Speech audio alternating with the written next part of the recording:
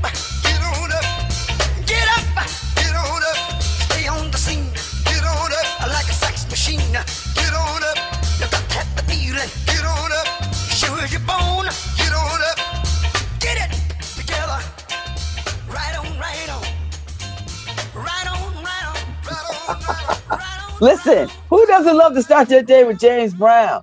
Get on up. All right, you just leave me a message in the chat. Oh, yeah. I got the cue. I got it. I jumped right in. Who doesn't love James Brown? Come on, get on up. Like a love machine, like a lover machine. I'm here for it. Happy Thursday. It is Friday Eve. It's the weekend, baby. It's here. And it's a holiday weekend. I'm telling you something. I feel like it's been more holidays than usual. I think Juneteenth was the curve, right? Because there's no holidays in June that we normally would celebrate. So there's June, so there's Memorial Day, Juneteenth, 4th of July, and then there's nothing in August, and then Labor Day. We need a holiday in August. Somebody, somebody find a holiday in August that we can all get behind. I'm just saying. I am Babz Rawls-Ivy. This is LoveBabz, LoveTalk. Thanks for tuning in all around the world. I love the people that listen to us around the world. I don't know why, but they do. And I appreciate you far and wide. To the peeps in Florida, God bless you. I got a little lotion on my forehead. To my people in California, high five. To my Jersey folks, hey. To my Connecticut people, y'all know what we do up in here. And everybody in between, how y'all doing? How y'all doing? Word on the Street is on hiatus for a little bit. It'll be back. Don't you worry. In the words of Don Cornelius, you can bet your last dime, honey, baby. It's going to be a stone gas. So don't worry, it'll be back on these little break, pounding these streets. So, so it's Thursday. What is happening? Also, yesterday I got my LSAT scores.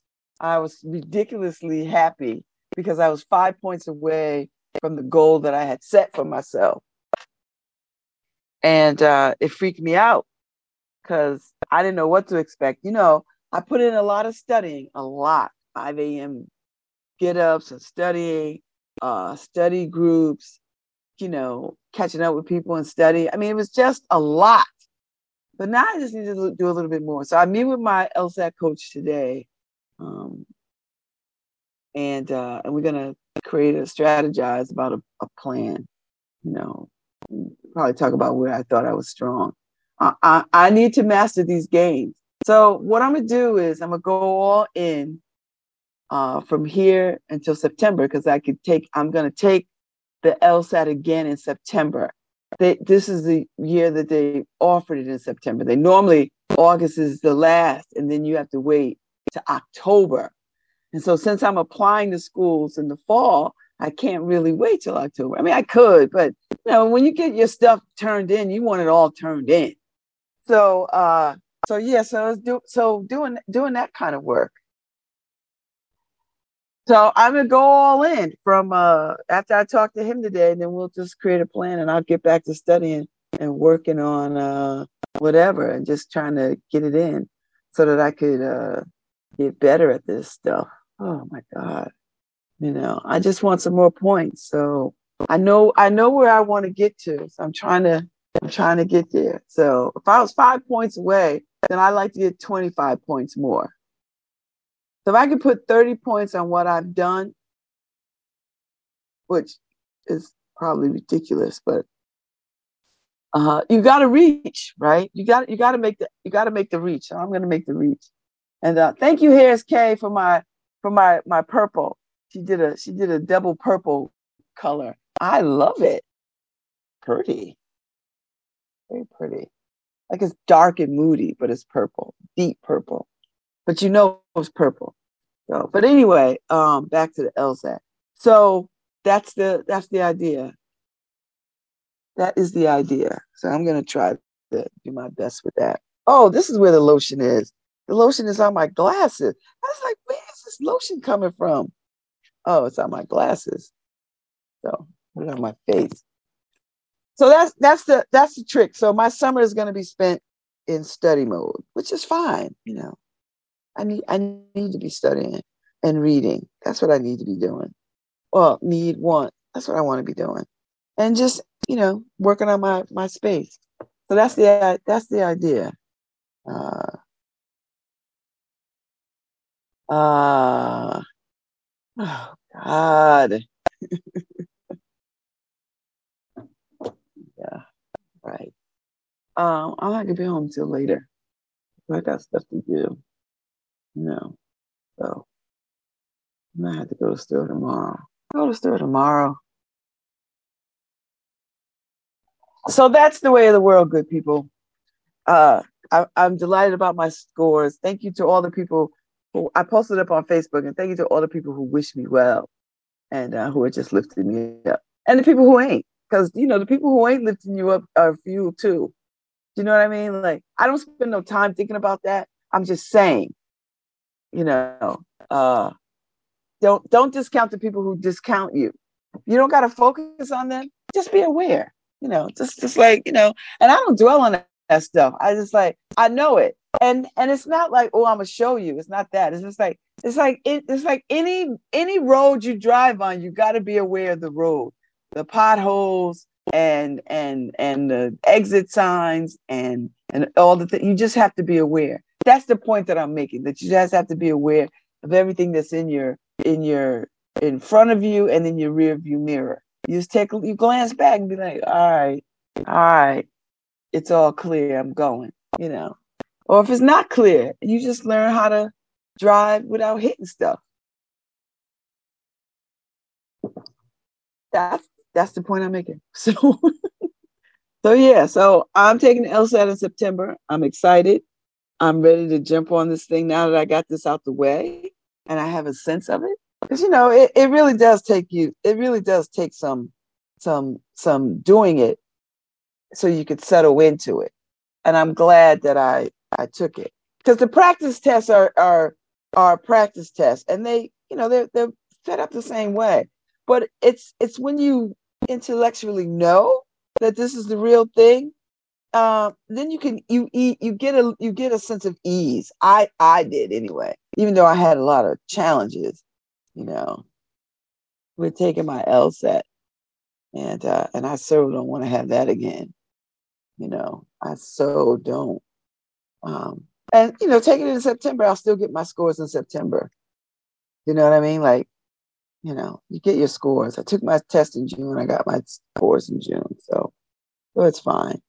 And I don't have to do another writing sample. I wrote something, so whatever. You can read it or not read it. And then I got to work on all the other supporting documents for the LSAT. So it is a journey. It is a journey. And I'm grateful for the Yale Access to Law School program, because I would have never been able to figure this. Like, I would have just lost. I would have not connected all the dots, and I just would have, I don't know what I would have done. I think I could follow directions well enough, but there's so many nuances that I would have missed. It's just so many nuances that I would miss. So I'm glad that I'm in this program, and it's nice to be studying with a cohort of people too. Do you know what I mean? Like, it's nice to be in a cohort, and we don't see each other every day, all that kind of stuff, but we stay connected in our group chat, and we lift each other up and all that kind of stuff. So I feel pretty good. So yeah, so that's where I'm at. Sorry, it's hot in here. Or I'm hot. I've already crossed over to menopause. So this is it's just like a little humid in the atmosphere. So yeah. So I don't have any 4th of July plans. I don't know what I'm gonna do. I'm gonna probably be home and work on some stuff in the house, and because I got so much to clear away, and I really want to get stuff cleared away. Like, I truly want to get stuff cleared away, because there's some things I'm just tired of looking at. and the messiness of it all. So I'm gonna figure that out and get that done. And then I've got some other things that I got to deal with, which I will. So it's not that big of a deal. I'll deal with it, and that'll be it. That will be it. That will be it. That will be it. So yeah, that's the world that we live in. So yeah, I'm still on this Putin foolishness. And so I was listening to the news as I do every day. They were talking about how the guy, I don't even recall these people's names, the mercenary leader, how he didn't march on Moscow. I'm not believing. This is what I know I'm not going to believe, that he just jumped up one day and said, I'm going to just go march on Moscow. That has to be orchestrated, and money. It takes money to overthrow a country. It takes money to overthrow a government. It takes money. And I'm like, it takes money. So for me, it's just, where's the money? Where's the money coming from? Who is paying these cats? That's how I'm thinking about it, And I guess there was a plan underfoot to snatch up one of Putin's right hands, generals or whatever, maybe one or two of them. And okay, I'm with that. But when I hear stuff like that, I automatically think there's some internal turncoating going on. Because when somebody starts saying, I'm a scoop up some folks in the cabinet, I'm thinking somebody on the inside is giving you information about people's movements and wherewithal, because that's the only way that's going to happen, particularly in a government like the KGB. I mean, I'm sorry, Russia. So it's some internal. Putin now has to realize he got some folks on the inside who ain't his fan, but he never really treated people on the inside like he could trust them anyway. I mean, he got that long conference table. Somebody got 8,000 people got a taste of food before he could eat it. That kind of mess. So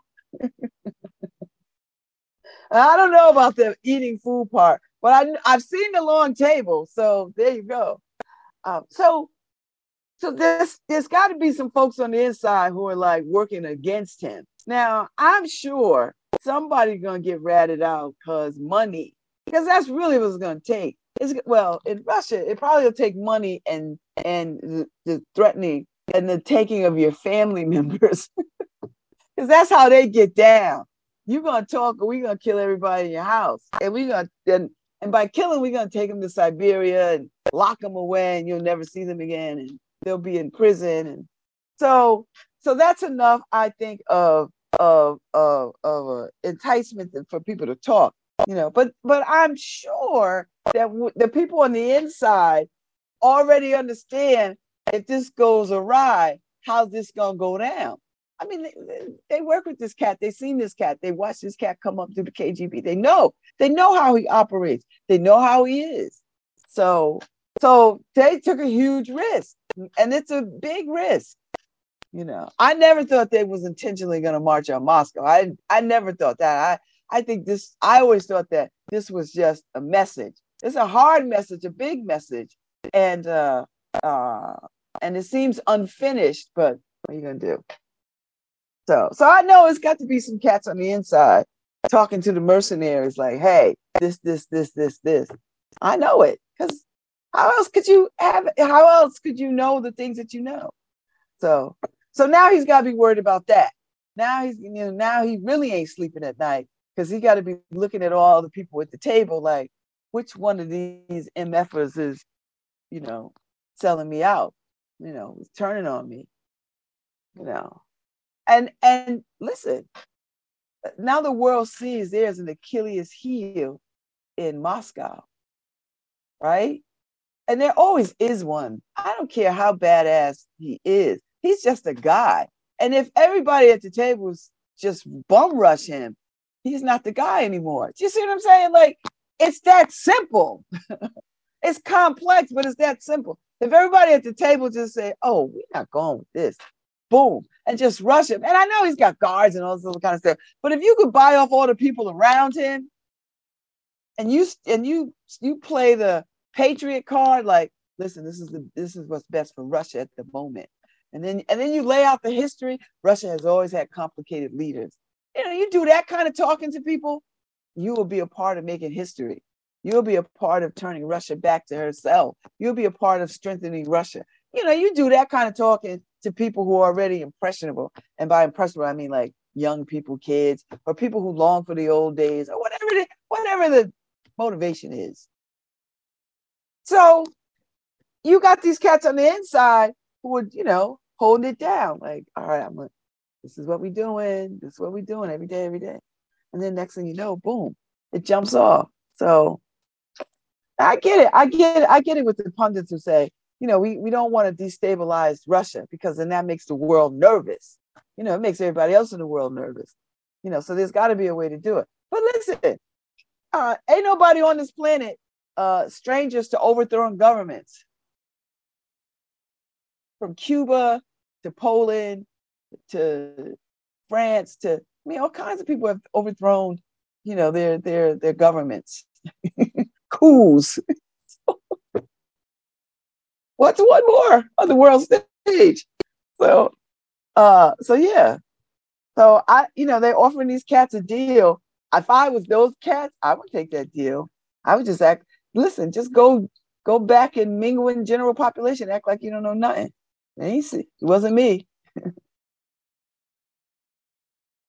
Was you down with the mercenaries? Nope, wasn't me. Were you down with nope, wasn't me. How you get to the truth is somebody else telling on you.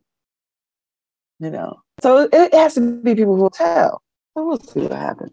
So that's my take on Russia at the moment. And then you got to be worried about Putin. I don't think he will destroy nuclear power plants. I don't think that's the end game. Although it's clearly a real consideration, because hot-headedness is hot-headedness. And who among us hasn't lost our cool and done some stupid stuff? So hot-headedness is a very much a reality. Who among us hadn't said some stuff or did some stuff that we wish we could take back?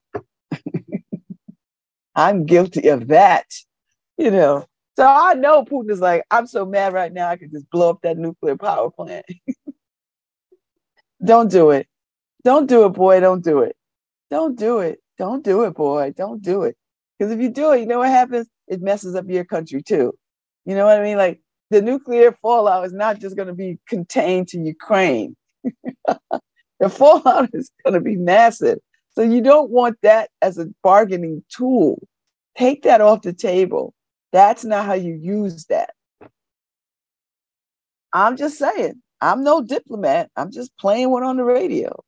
So I'm just saying. So that's my take on Russia and all the other foolishness in the world.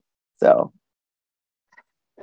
now we could just, there's too much unrest everywhere. Can we just get a collective moment of peace in the world? Can somebody start that? Wasn't Bishop Tutu trying to get people to have a collective moment of peace?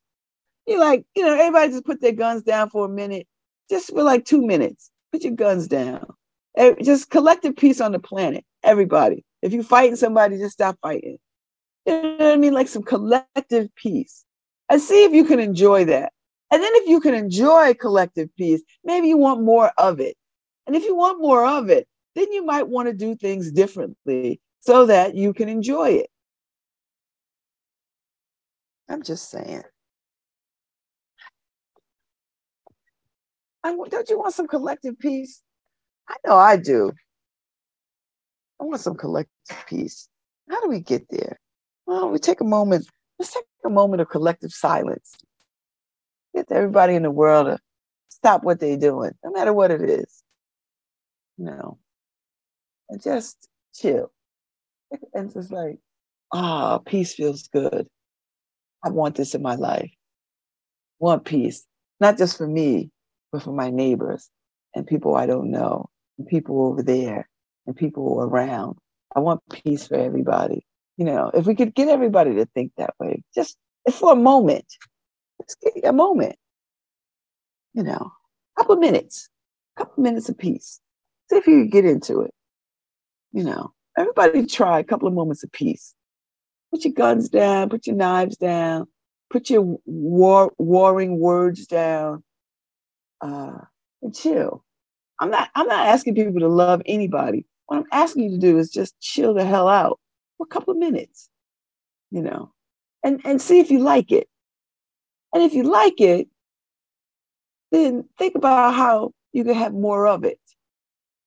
That doesn't require you annihilating people. You know, like see if you can have peace while people are on this planet with you, instead of genocide and destruction and all of that. That's all I'm saying. So anyway, I've got so much to do, so little time. So much to do, so little time. I just realized my friend Dr. Deco Muhammad is in town. I'm supposed to meet her at 11:15. I don't know how I'm gonna pull that off. Like, you know what, Deco couldn't? And she's got to get the train at what, 1:30. So I was like, can I meet you at 12? No.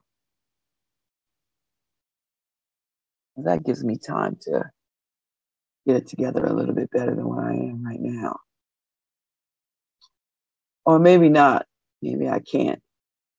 So, but anyway, that's my take on world peace, or being in the world. I want to see a little peace for everybody. And if we can get there, great. If we can't, well, you know, we keep trying. Just keep trying. So, let me see what else is going on in the world. You know, I always got to check the New Haven Independent. I check them, see what's going on the front page, and I could check the inner city too. What is smash and grabs? What are people doing? Oh, people break, busting windows at restaurants and stealing stuff.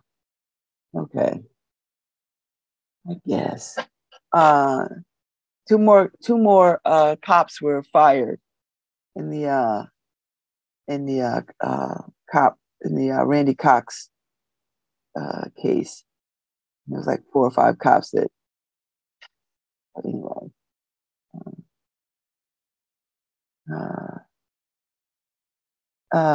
Randy Cox was the 37-year-old Black guy that suffered paralyzing injuries while in police custody. And so, the cases were made against these cops, and one was able to retire, but the other ones were fired. I think that's it, right? I think they're all fired now, except the one that retired.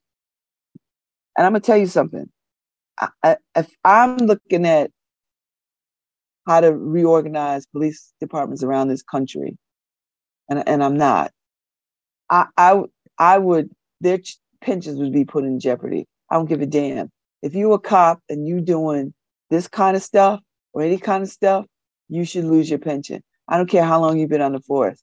Because you know what? You have got to change the culture of cops feeling like they have ultimate power, judge, jury, and executioner. We've got to cure that. And it's going to be twofold. It's going to require good cops who really want to be cops and are about the care of community and about the honorableness of the honor of being a police officer. Those cops are going to have to get in between those bad cops and root them out. I didn't say rat them out, I said root them out. So however way you got to do it. If you have to put people on probation, if you have to re-educate people, if you have to do all the things that you need to do to get the kind of police force, but you cannot continue to have police officers getting away with beating the crap or doing stuff to citizens while citizens are in their care. When you take someone into custody, you take them into the care of the police department. You don't get to decide that you're going to dole out an ass whooping because you feel some kind of way about what you imagine the crime was committed, or what you think of them personally, or what you think of them based on some moral superiority. No, that's not your job. You wouldn't want to go to the dentist, and then your dentist says, I think you need open heart surgery, and commences to open up your chest. You see how ridiculous that is? So the same kind of ridiculous thinking has to be around policing. We don't want cops beating up people. We don't.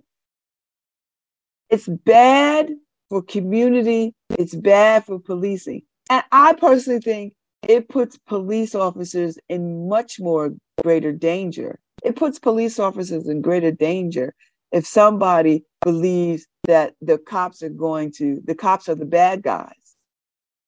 You know, when people start to believe that the cops are the bad guys and not the helpers, you know, and cops are the helpers. So a couple of things is going to happen. Municipalities across this country will not be able to pay out these hefty judgments against police departments. They're not going to be able to do it on the backs of taxpayers. No, they're not going to be able to do it. They're not going to be able to do it. At some point, it's going to get to a tipping point.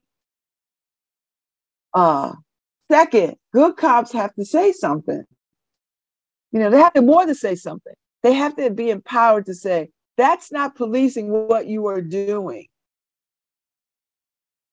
And I like cops. We need cops.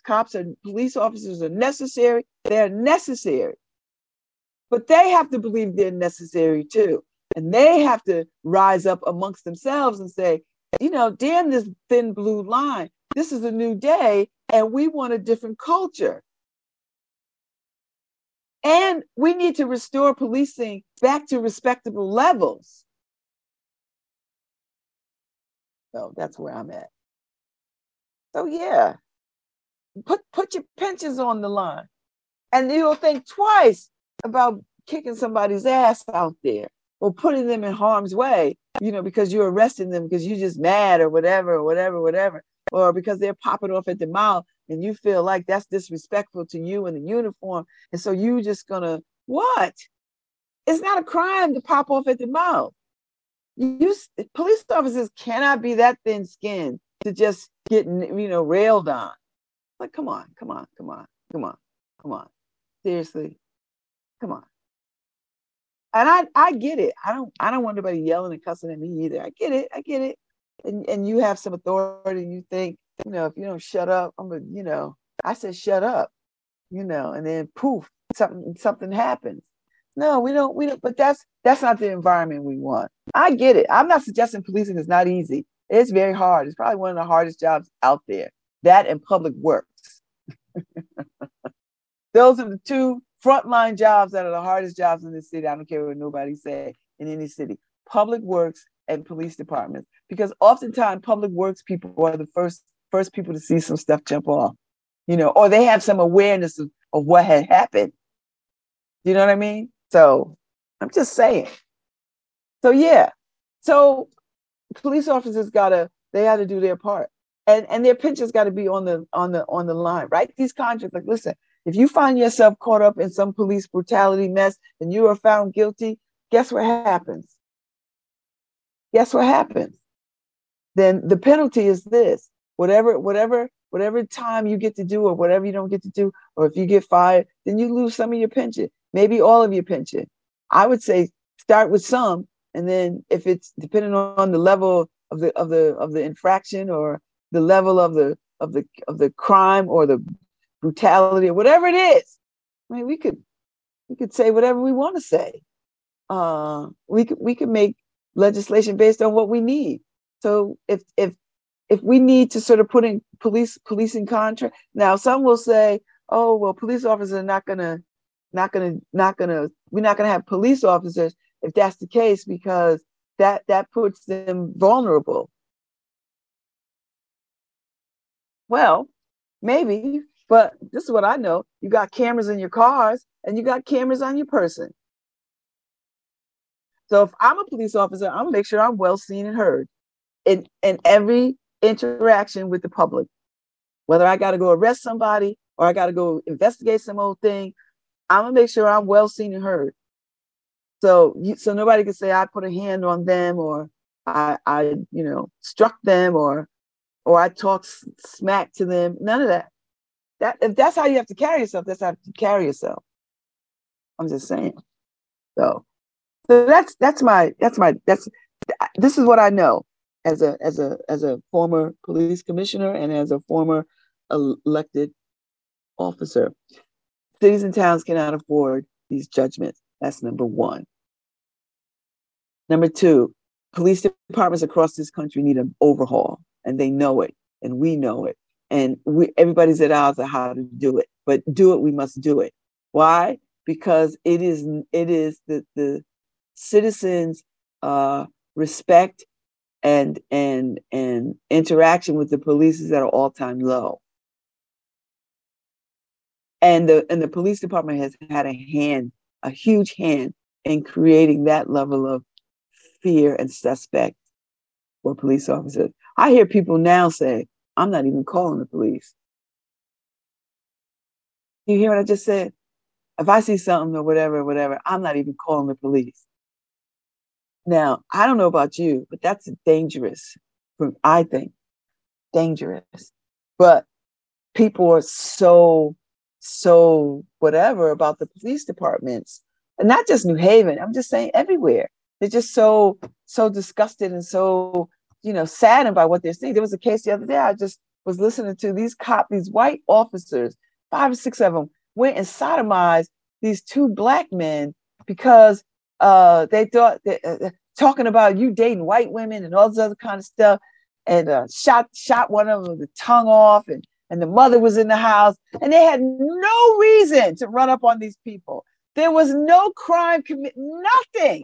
They just was being assholes and rogue cops.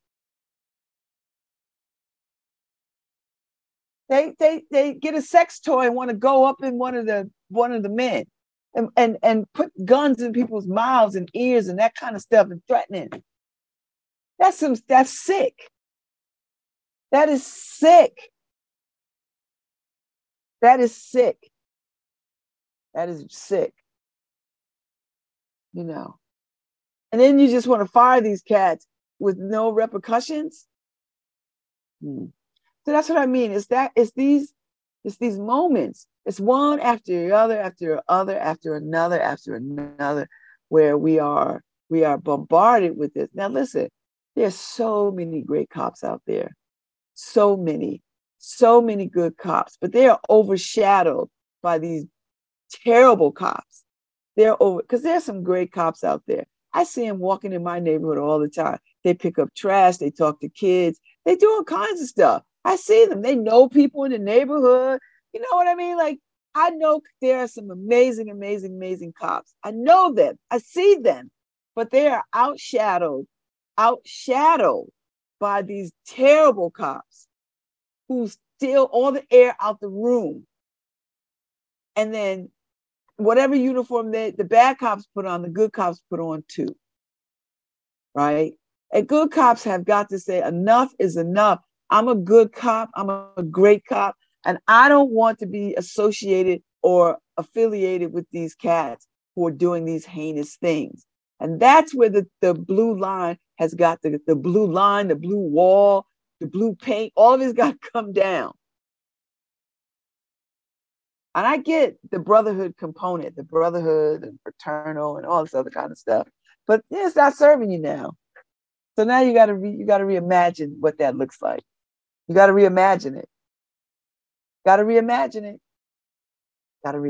it. So that's all I'm saying. Cities and towns are not going to be able to continue to pay these hefty judgments.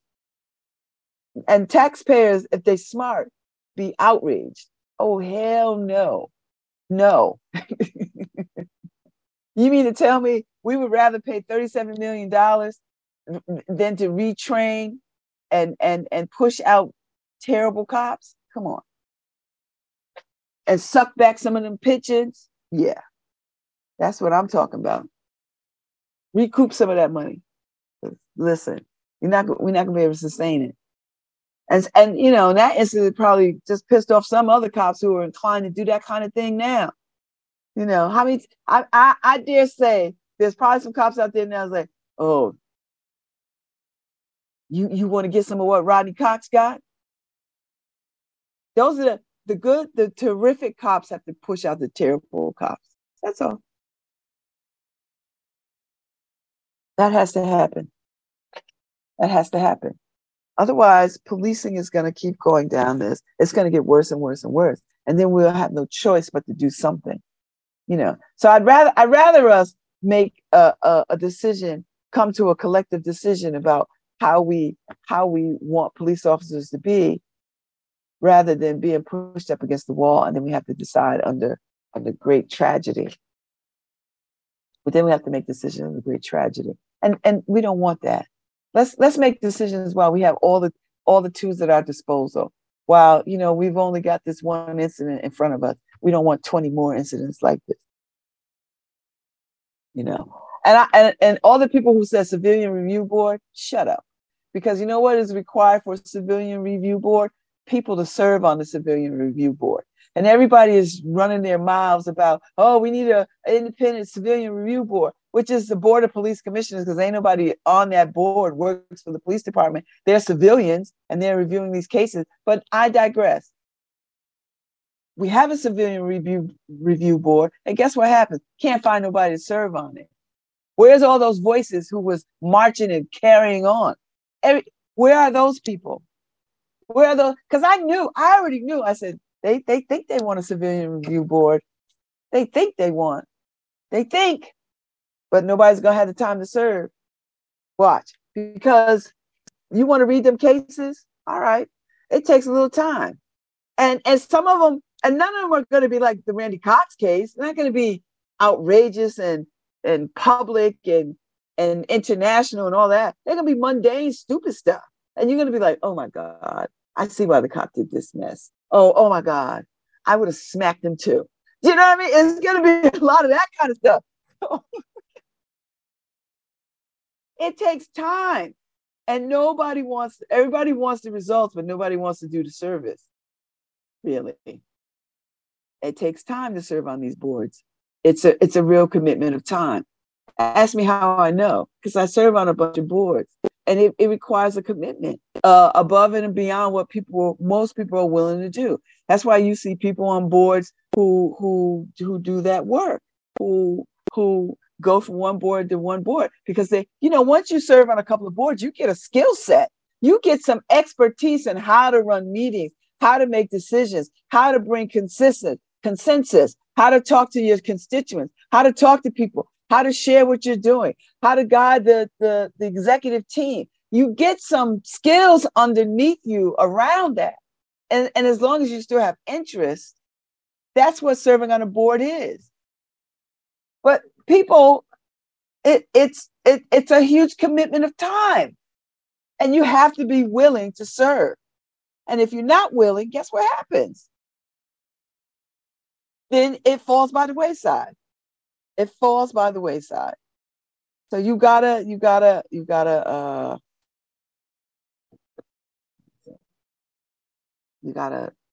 able to put time in. And so all these people that were marching and stomping and working, oh, I want a civilian review board. Okay. Sometimes you get what you want. Sometimes you do. Sometimes you get what you want. And if people want a civilian review board, fine. But you gotta serve on it. People gotta serve on it. And everybody's like, oh, I don't have time. Oh, I got this, I got that, I got choir, I got church, I got this, I got that. Oh, I got a soccer, I got all this, I got line dancing, I got all right. But what civilians you think don't have nothing else to do? Everybody's busy. God knows I know everybody's busy. Everybody's capacity. What are you going to do? So what are you willing to do? What can you do? So what can you do? I'm just saying. I have not heard anything else about the Civilian Review Board since they was having trouble recruiting people. So maybe they to capacity. I didn't hear anything. What are they reviewing? Who checks in on them?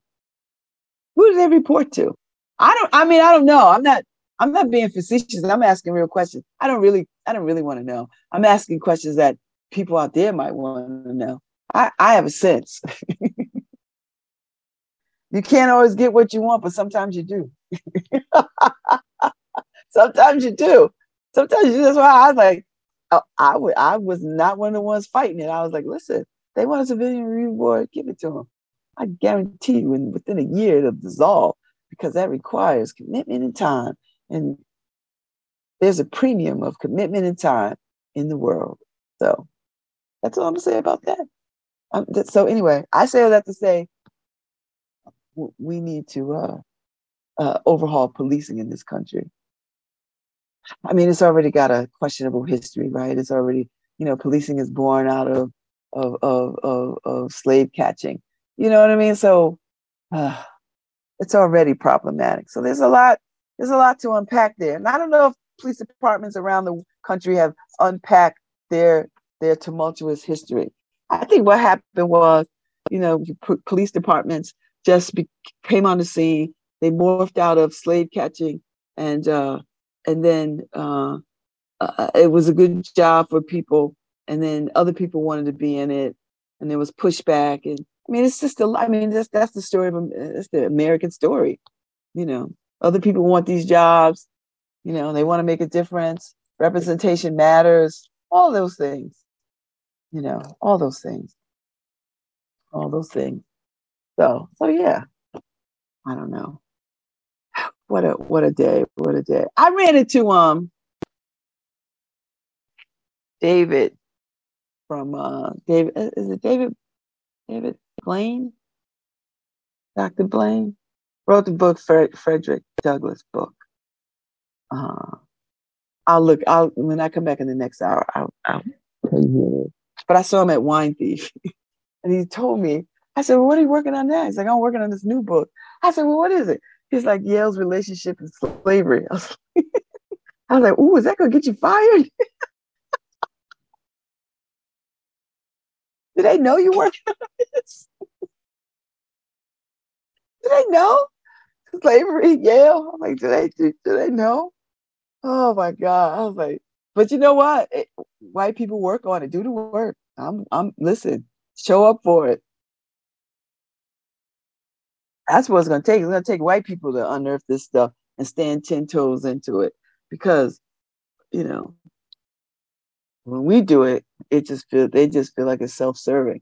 When white people do it, then, there's some legitimacy around that. I'm not saying that. I'm saying what other white folks think.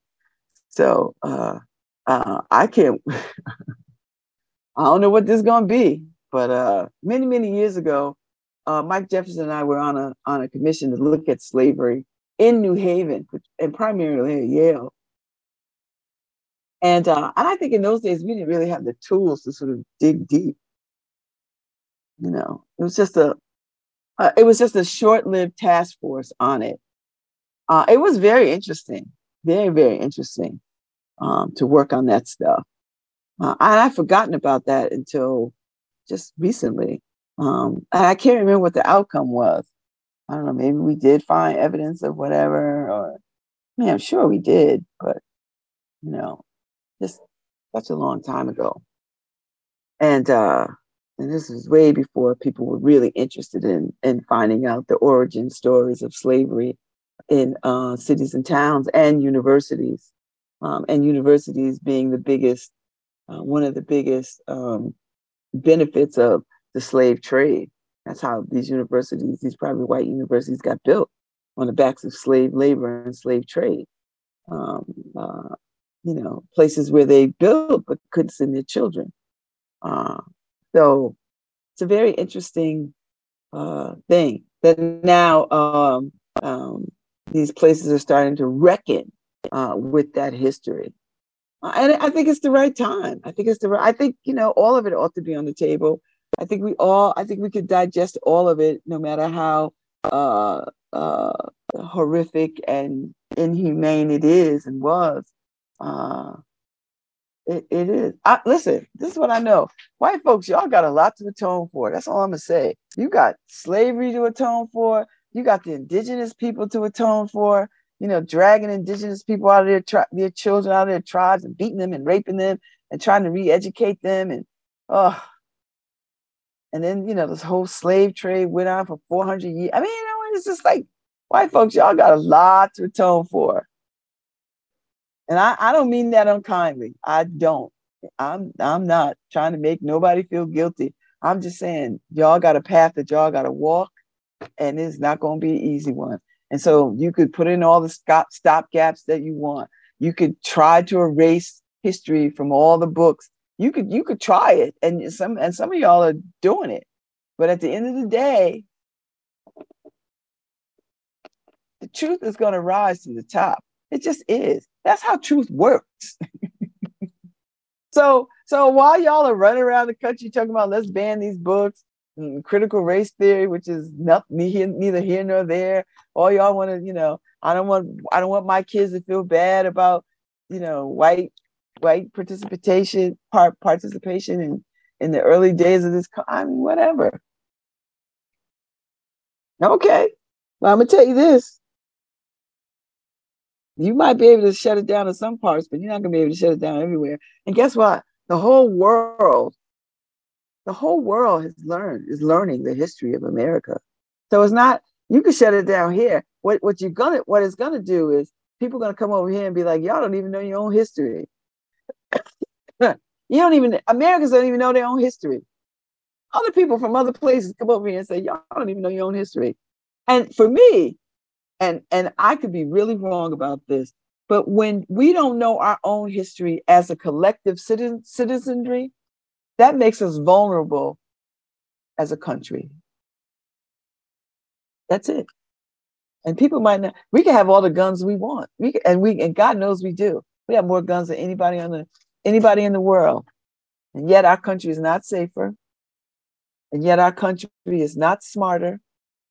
And yet our country it's got so much internal strife on the verge of incivility and terrorism, domestic terrorism. So I think that makes us very vulnerable. Now, you may ask, Babz, vulnerable to what? Well, you might ask, vulnerable to all kinds of threats. In that military language, all kinds of threats. It makes us vulnerable to all kinds of threats. I was listening to a piece the other day, or I read a piece that the sun surges. There's a real possibility that a surge from the sun could take out our internet service, right? Like it just decimated. And I'm like, really? I don't even think about those things. I know Harry probably thinks about those things.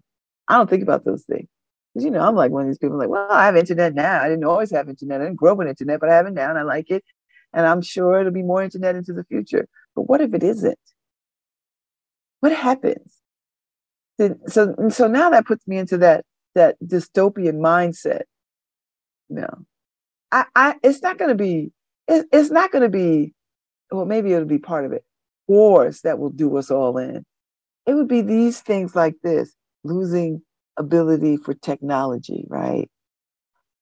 Disease that we can't cure, viruses that we can't fight back from. There'll be some people who will be automatically immune to it because of just the way their DNA shakes out. But there'll be so many people who can't. I'm sorry, we already seen this in the pandemic, right? I just think about that stuff, right? A little bit, not a lot, just a little bit. It's like, well, what do we do? How do we survive? Where do we go? What is the reality? How close are we to that kind of dystopian existence? Please let me already be dead. Let that be hundreds and hundreds of years into the future. I know, and that's terrible to wish for that, but that's how I'm wishing. Because I just don't want to be in a dystopian existence. I don't want to have to carry water. I don't want to have to light fire. I don't want to have to do any. I want to enjoy running water and a bath and food when I want it. And I don't want to have to be on the run. Let's see. We shall see. Anyway, that's the way of the world. But I think about that. So there's so many other threats that we don't focus on. And I don't say that to get people paranoid, because there are enough paranoia in the world. There's enough paranoid people and enough conspiracy theory people in the world. I'm just talking about sane conversations about a point of action so that we could say, if this happens, then we must do this. Not in the thick of it, but preparation. And I know this sounds a little hokey, and it's not where I'm trying to go, but I'm just thinking, how do we think about those kinds of things? Listen, all over the world, there are people who are displaced from their countries because of famine and war and civil wars and all manner of things. There are people that are displaced. I mean, we got a real good taste of it with Katrina, where people were displaced for years and years and years and years. And parts of Katrina has not recovered. And people that were a part of that didn't come back. So anyway, I think about that. So I'm going to take a break. I'll be back at 10:15. Y'all hang out, hang in, and I'll see you in a minute.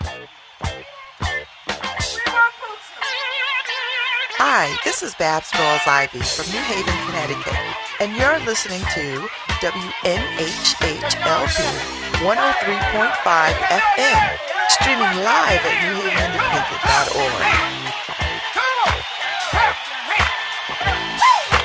Put your hands together and clap. Now everybody say booster. Come on, say booster. Everybody, come on. Booster. Say booster. Call him now, call him. Booster. Everybody, come on. Booster. Booster. Say what? Booster. Booster. Wait a minute.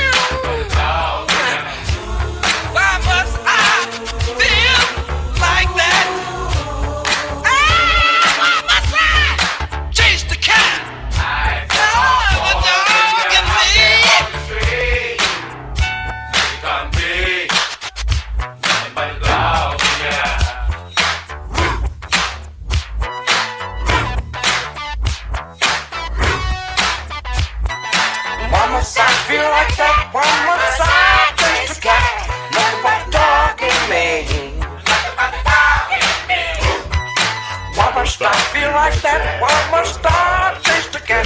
Nothing but the dog in me. Why must I feel like that? Why must I chase the cat? Nothing but the dog in me. Why must I feel like that? Why must I chase the cat? Nothing but the dog in me. Do the dog catch it, dog catch it. Do the dog catch it, do the dog catch it, dog catch it, do the dog catch it. Dog catch it, baby, do the dog catch it. Why must I feel like that? Why must I chase the cat? Nothing but the dog in me. Why must I chase the cat? Nothing but the dog in me.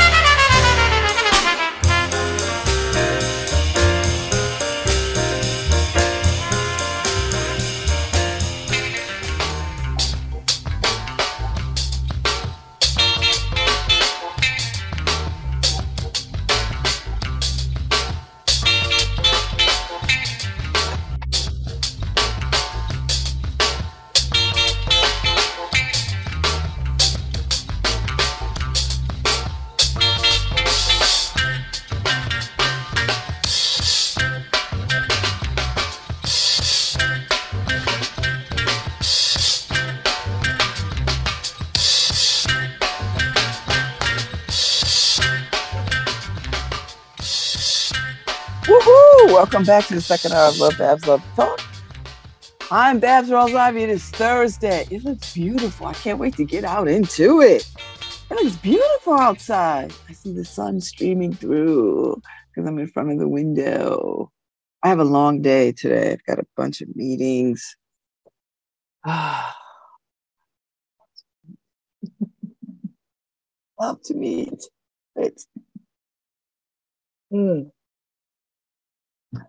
I got to do that. I start off with a meeting with my good friend, Dr. Deco Muhammad. So when I get off here, I'm going to run downtown, meet her at Atticus. That'd be nice. Get a cup of coffee and something. And then 1 o'clock, I have a meeting. And then I think I have a meeting at 1 o'clock. And then a 3 o'clock meeting. And then a 4 o'clock time with my LSAT coach. And then I want to go downtown to Temple Square to hear people that I enjoy playing music. Paul Brian Hudson, John Moore, and someone else. He just played at the Concat graduation. I can't think of his name because now it just escapes me, drives me nuts. And that's just because I'm aging, I think. Maybe I can't say it's aging. I just can't remember the name. But anyway, so they're going to be down there in Temple Square. And it's a great day for that. So I want to go down there and do a little bit of that. Then I'll come on home. That'll be the end of my day. But I don't want to miss them. And I know it's going to be a pain in the ass to park somewhere. Ugh. That's the only thing about trying to get downtown to stuff. That it's just a pain to park. And I'm not complaining, because I think that's a mark of a booming downtown. Everybody wants to be downtown, so yes, it should be a little challenging to park. So we'll see how the end of my day goes. I might not make it because I might just leave something off and be like, oh, I can't possibly do. So we'll see how that goes. I'll just figure it out, keep it moving. And I need to go pick up some prescriptions because they've been sitting in the pharmacies. I got to go do that. But you know what I mean? Like it's one of these Thursdays is like my day, my easy day. Like Wednesdays is really my Friday. So Thursday and Friday are really the days that I can go around and schedule stuff and do stuff and, without having to worry about getting other things done. So that is that's the life I lead, you sucker MCs. That's what I'm doing today. So I got to pack up my computer because I got to take it with me today, and which is fine because now when I come back, I'm gonna set my my desktop back up so I can work from there because I really need to put it back up on this desk. So maybe that's what I'll do. I mean, I need to be a little bit more directed about how I'm gonna spend my time in these next few days because it's a long weekend, and I don't. I'll get into a whole mood about chilling and then I won't do nothing but chill. So I have to be purposeful about this 4th of July. So that's where my head is. That is where my head is. And see what's going on. Because I really want to spend some time working on stuff. And I think I might have to pop by Home Depot because I want one of these grout pens. I didn't even know these existed. I saw it on one of these little home shows, or maybe I was scrolling through because I follow a bunch of home decor DIY people on the gram, and so I saw a little thing about using the grout pen to get rid of the stubborn grout stuff that you can't bleach out. I was like, that's a real thing, and it was like, yeah. So I'm gonna run to one of the little places and see if I can find one. See if I can find one. So maybe I'll take a run out to Lowe's. Like, do I have grout pens? And see what happens. Because I like to work on that. and then pick a paint color for my daggone bathroom. Do that. So and then pick out I think I have a paint color for my kitchen. It's just so many things that I want to do, and I have the time to do it. So that's what I want to do, and see who I can have on the show next week after the holiday. It's challenging to schedule up for the holidays. Not because I can't find people, but because people's schedules are such, so it's just easier to wait till after the holiday. And so that's what I'm gonna do. So yeah, I'll do that, and we'll have some guests next week. Hopefully, I can schedule up some folks for this hour, for the 10:15 hour. Have some good conversations. There's a lot going on.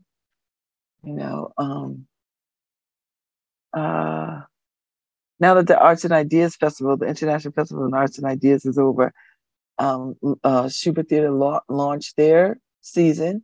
Long Wharf Theater launched their season. There's a couple of things that I'm quite excited about. I'm looking forward to the Joan Didion piece that's going to happen for Long Wharf Theater, and the way that they're going to do it is in small venues, and the year of magical thinking. I gifted that book to a friend who we're no longer friends, but I still care deeply about them. So I gifted her this book, and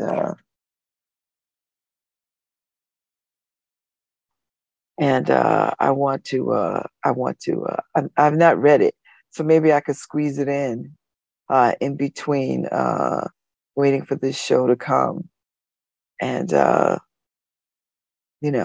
this fall. So fall into spring. So that might give me enough time to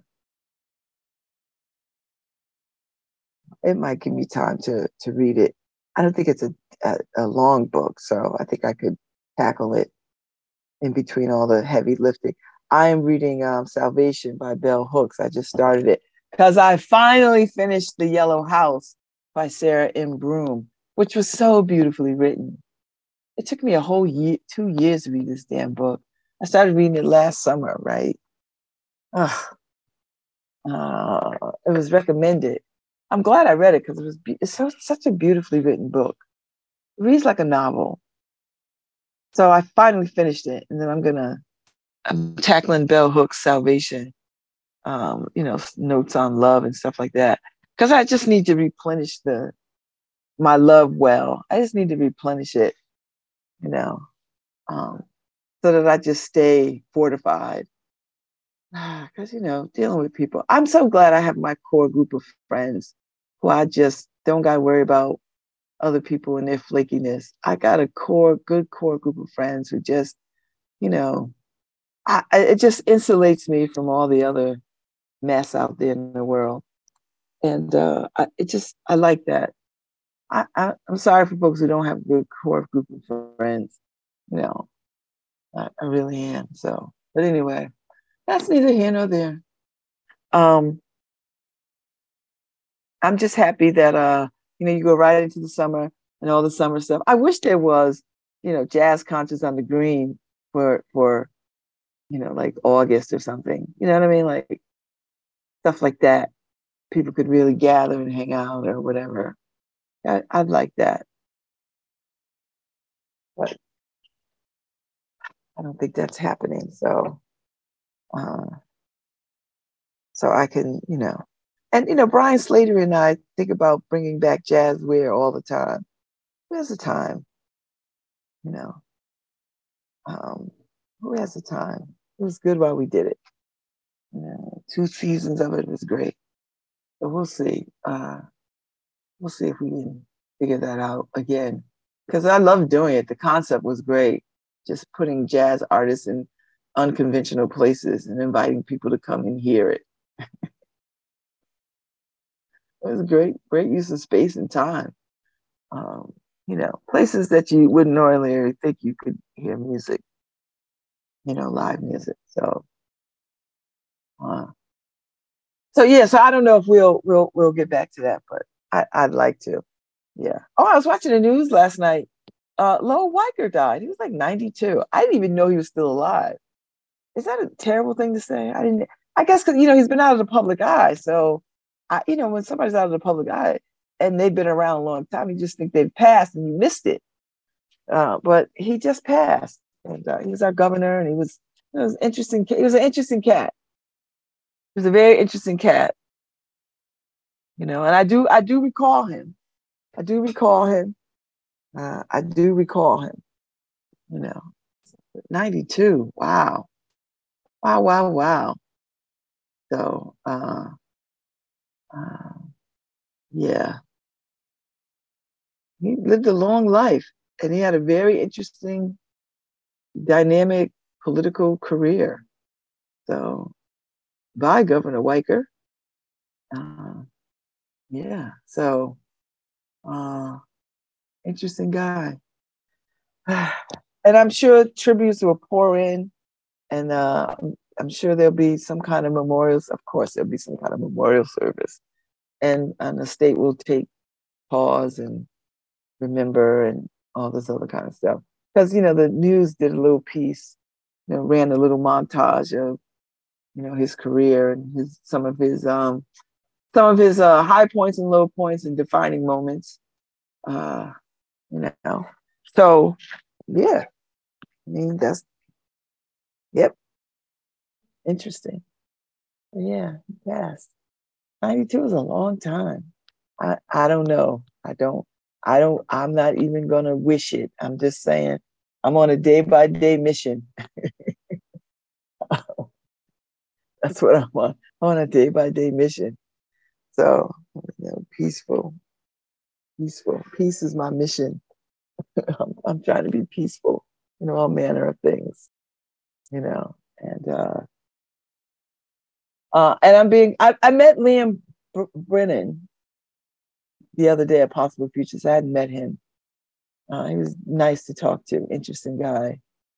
He's got a lot of energy, so we'll see. Do his hat in the ring. So let me say something to folks who are running for office, because I just politics is not a spectator sport, and neither is life. Neither one of these things are spectator sports. You have to be in it to win it. And what I'll say is, when people come and want to talk to me about politics or particular politicians, and they got a beef with them, and I always say to people, and it doesn't matter who it is, I'll say this too: if you got beef with Gary Winfield, and no one has beef with you, Gary, but if you have beef with, or you don't like what he is doing, you know what you can do? You can mount a campaign and run. That's the only, or you got one or two options. Go and get an audience with him and have a conversation about whatever it is you feel some way about. I would invite you to do that. He's amenable to that. Two, if you just don't want to talk to him, you just think you could do a better job, then get your people together and make a run for it. That's it. There's no other. I don't know what people want. And I say that about anybody. I'll say about Gary. I'll say about Robin. I'll say about Tony. If you're feeling like you want to run against them, run against them. I'm for the democratic process. It doesn't mean I dislike them. I love them. But I'm gonna tell you, you think it's easy, you think it looks easy, you think it's like a walk in the park. It's not. It's late nights and commitment of time. It's all those things. And yeah, there might be some things you don't like, but there's some things that you don't like in your own damn family. It's just gonna be stuff you don't like, So that's my message. I'm gonna say that to anybody and everybody. Now, my politician friends might not like me saying that. I don't know. I have no idea. But I'm gonna tell you something. If you come to me, you sit on my porch and you whine about the political system or politicians, I'm gonna give you two answers. Go and get an audience with them, whoever you just want to talk to. Get on their calendar and have an audience with them, or email or call them, or whatever it is you think you got a gripe about. Or if that's not your thing and you want to run, mount a campaign and run. That's it. I'm not fooling around with people in these damn conversations about what somebody's not doing and they feel some kind of way and I don't like and I don't care. I don't care. I do not care. Because this is what I know. I vote and been voting since I was 18 years old. I'm gonna continue to vote. I love politics and I like politicians. I like them. I like them because I know it's hard work to do this work. It's hard work to talk to your neighbors and legislate on their behalf and deal across the aisle with other people who are doing the exact same things for their constituency. So people can be, I don't care. My politician friends, I love y'all. If you mad at me because I said somebody ought to run against you, then you toughen up because that's the democratic process in this country. If people don't like who is in office, they have the right to run. So that's all I'm saying. I tell people, and I tell this, I'm not secret about this. I tell people all the time, listen, if you don't like what your legislative leadership is doing, if you have a conversation with them and you walk away still dissatisfied and you feel like you want to take a stab at it, take a stab at it. Nothing ventured, nothing gained. Take your shot. Now, that doesn't mean you're going to win a damn thing, but it means that you get up off your butt, you shut up, and you mount a campaign with your ideas and your opinions and the things that you think you want to accomplish and see if anybody buys into that. That's the other part of it. People got to buy into it. That's all I'm going to say. That's it. So my political friends know that's how I feel, because I don't think we should just rest on our laurels. I think people ought to be running for offices all the time. I think people should, particularly if they feel passionate about a thing or two, and whoever has got the message that the people want to hear, that's the person the people are going to vote for. So if your message is tight, then your message is tight. But you don't get to sort of, just because you think you're doing a good job doesn't mean you get to stay in that seat. No, you've got to earn that seat just like anybody else has got to earn that seat. Fortunate for us, we've got folks in seats that do a damn good job, who do a good job, that do a good job and deliver for Connecticut. At the congressional level, at the state level, and well, the local level. The local level leaves a lot to be desired. And that's where all your politics, that's where everything that affects you is at the local level, But that's how I wrap my brain around. I don't get mad when people are running against people that I like. It just means the people that I like gotta really step up their game, work harder, and tell the people, string a banner of all their accomplishments, because we forget the accomplishments of the people who represent us. We forget because we go on to the next thing. But when you see somebody's totality of all that they've done on your behalf, you're like, whoa, okay, that's huge, that's big, and that's the truth. So I just wanted to put that out there so people do not mistake when I say about other people, well, run against them. Run against Gary, run against Robin, run against Tony, run against Chris Murphy, run against Rosa DeLauro. Run. If that's where you feel like your passion lies and you think you could make a better difference, then mount a campaign. Get you some people together, because that's what it is. You get you some people together and you strategize and you run a campaign. That's it. That's it. Because let me tell you something. Even if these folks keep their seats and they run nobody contests them or whatever, nobody is running against them, they still got to mount a campaign. They still got to do all the work as if they got an opponent. So you might as well throw your hat in the ring. I'm just saying, don't, I hear this stuff. Oh, the party will get mad at me. What party? What party? If you think you could do it, you've got to be in the business. Politics is the business of convincing. Love is not. Political parties is. So if you feel like this is what you want to do, can't nobody stop you. You know what I mean? Put your hat in the ring. I have no interest in running for office. Not near one bit of interest. None. Zero. Nada. Been there, done that. I have no interest. None. And I have no interest in mounting campaigns for somebody. Except for Karen DeBose Walton, because I love her and I want her to be our mayor, but didn't pan out like that. But whatever she throws her hat in for, I'm with it. And that goes for a couple of other people too. And people are quick to be like, oh, they got fever for people who are sitting in office, and they forget what it requires and what has been done and who they got to work with. They forget. People forget that stuff.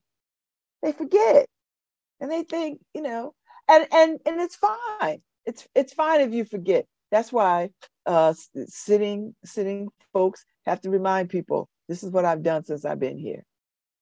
This is what I've done since I've been here. These are the things that I've worked on. These are the things that I got through. These are the things that I care about, that you said you cared about. These are the things that you brought to my door and said, okay, I need you to work on this because this is important. Yeah. So I'm just putting that out there because I want people to be clear about my position, because people think that I'm against people. I'm not. There's nobody I'm against except, well, sitting there. But I don't even know if I'm really against him. I just don't like him as mayor. But then again, he mounted a campaign. He had a vision and he executed it. Whether I like it or not, he's the mayor. So it's really not about a life. Other people are coming forth, throwing their hat in the ring. I like when people do that. And I know all the intimacies of politics and all that stuff gets people nervous, because it's like, well, too many candidates running. It splits the vote. It breaks the party. It just all these things. I get it. But I still like to see people running for office. I don't care. Even if I don't like the person. Now, I don't want to see Donald Trump run for office, but I'm not a Republican, and that's on them. And I don't want to tell them he's a loser. I was like, listen, he's feeling like a lot of white men in America. Mediocre. I want to be whatever, and then go do it. So what? I don't know what else to say about that. So I just wanted to put that out there because I want people to be clear that the people I have good friends who are elected to office, and I think they're doing a fine job. But I also know that people talk to me about other people that they like to see in those seats, and seek my advice about it. And I only have two pieces of advice. Go have audience with them, whoever it is that them is. Go have audience with them, or if that's not your thing, then mount your campaign. I'm not a kingmaker. You don't need my blessing. I don't got a dog in no fight, except I want good representation. I want people who care about what they're doing to legislate on my behalf. I need that. I need that promise that you would do everything in your power to legislate on our behalf in a fine, upstanding, reputable way. All right, that's it. But beyond that, no, I'm not sweating that stuff. So say whatever you want. You can run around and say, I'm telling you, you could go and say, well, this is what Babz said about this. I said it. I'm saying this. I'm for anybody who wants to run for office. That's just what it is. And we may not like them that are running. You might not like them. Cast your vote accordingly. And do your part. If you want to keep people in office, and that requires everybody to do their part. Not just the candidates, but the citizens too. They got to do their part. You got to get out to vote, and you got to get other people out to vote. If you live in a block, get everybody in your block to vote. Just remind people. Even if you're one of these people like, I don't like to talk to people like that. And I was like, listen, just remind people. Just remind people when passing. I do it all the time. I did it all the time on the street. I was like, did you vote today? Don't forget to vote. Where we vote? Oh, where you've been voting for the last 40 years over there at Lincoln Bassett School. Go over there and vote. That's the part. I feel better when I do that. Is it enough? Probably not. But that's my commitment to it. I'm going to tell people, vote. Go vote. Go vote. And I'm gonna use everything I have in me to tell you to vote. I don't care if I got to guilt you. I don't care if I got to shame you. I'm going to do all of it. all of it, because this is too precious. Voting is too precious. And we gotta hold that. Listen, let me tell you something. This is the thing that I want people to understand. 8,000 people determine the mayor in this city. 8,000. Now, we're a city of what, 140,000, 130,000, 150,000, however, 100,000 people. 8,000 people determine who's in office in this city. Now, when you think about that, it sounds crazy as hell. You're like, what? Yes, 8,000 people. That's how many people vote in this city. On a good time, in a good year, right? Maybe 10,000, 11,000 on a good year when there's like a whole bunch of elections and it's sexy. 8,000 people determine. So that means there are people who are not voting. For whatever reason, they're not voting. How do we inspire them to vote? How do we get them out? How do we get them out? We got to get them out. You got to vote. You cannot grumble and gripe and do nothing. Walk your asses to the poll and cast your ballot to the best of your ability. No, you're not going to have all the tools in front of you to whatever, but you'll have enough information in front of you. Because these people knock on your damn doors. They leave you pamphlets, they doorknob hangers. I mean, there's enough. You could talk to your neighbors. Well, what do you think of so-and-so? What do you think of so-and-so? And it can't be like, oh, I saw her in the grocery store and she didn't speak to me. That's crap. I don't want to hear that kind of mess. And I shut that down when people start that. Well, she thinks she's stuck up. She thinks she's, We're not doing that. That's playground stuff. No, because you don't know what people are dealing with. When you see them in the store, they are on their phones. They are trying to do stuff. They are trying to get groceries.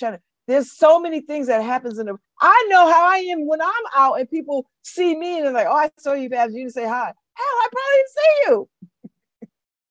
I'll speak to you if I saw you, but I'm probably in my mind, I'm like, okay, I gotta get over here, I gotta get over there. I'm looking at my phone, I'm looking at my calendar, I gotta talk to this person, I gotta do that, I gotta get to studying. It's 50 minutes, and I got 4 kids.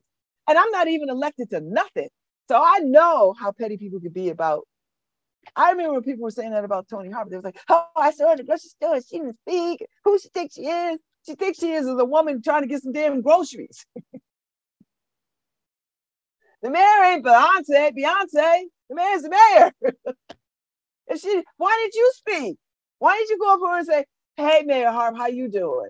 Instead of assuming that she's just playing at your level. Because that's what you're doing. You playing at some gutter, low life level. When you, oh, she speak to me. Every time I saw her, she had this look on her face. Are you kidding me? That's how we choosing? You make better decisions when you vote for American Idols. You get all up into it when you vote for American Idols. Come on, people. The vote is sacred. You got to use it. We're going to lose it. I swear to God, there are forces right now who are doing everything in their power, everything under the sun, to snatch your ability to exercise your right to vote, to snatch it from you, getting rid of, throwing people off voting rolls, gerrymandering, all the things that they're doing. And we cannot sit by and just like, oh, well, they're going to do what they're going to do. I hate when people say that. I hate that more than anything. Well, they're going to do what they want to do anyway. No, you the people. We the people. We are the people.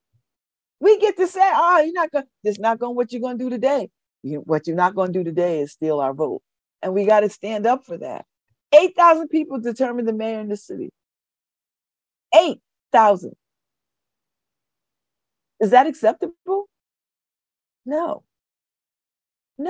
Not when we got so many people registered to vote. So we can register people to vote, we got to get people to the vote.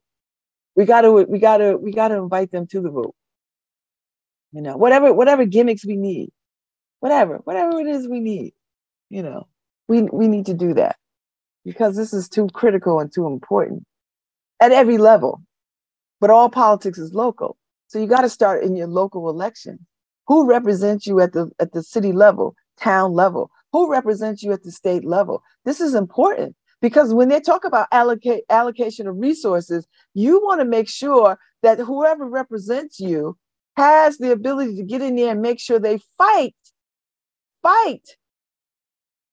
for the resources for this city. And the people in Hamden and the people in West Haven and all the other people too. You know what I mean? Like the people in Greenwich, their representatives got to fight for them too. Somebody's got to send somebody into the arena. We want to send the best and the brightest and the most equipped into the arena to fight for us. And that's what it is, it's a fight. And sometimes it's friendly. Like, okay, we could all Democrats and Republicans get along alike. And you know, but most times Republicans don't like to serve nothing. No shade to the Democrats, but all shade to no shade to the Republicans, but all shade to the Republicans. They don't want nothing. They want small government. You know what small government is? Small government is long lines at Social Security, at DMV, and all the places that we want to be fast at. It's going to be slower. Mail, post office, all the things. Smaller government means you don't have nobody answering the phone. You can't get your phone answered. You can't get answers to the questions that you want. That's what small government is. Don't be stupid. You know when you go to the grocery store and there's like one checkout, that's small government. When they got 20 checkout stations and they got 2 people working, that's small government. You don't want that. You want 20 cashiers working so that you can get in and out of there with the quickness. And now they got, you know, they've got this model now where they have less checkout and more personal checkout where you do it yourself. And you not getting no discount for checking out your groceries yourself. You still paying the high ass groceries for checking out yourself. So I say this to say, you don't want small government. What you want is an efficient government. And however many people it takes to run the government, that's what you need. I don't want to hear small government for the sake of small government. That makes no damn sense. Because let me tell you something. Nobody says small houses. These people who are touting this small government, they don't live in small houses. None of them living in tiny houses. None of them. Woo. Okay, I got to go. I'm on my way out because I done said enough. So I'm just saying, I love politics. I have political friends. I like what they're doing. I support them. But I'm always going to tell people, run against them if you feel so inclined. They'll take you on. They'll take the fight on because they know how to fight. That's it. If you don't think the person is doing a great job, you either go have an audience with them or you go take up a charge and mount a campaign. That's it. That you got 2 options. Or the third option is shut up and just keep whining. That's your third option. You know. So I'll be back tomorrow.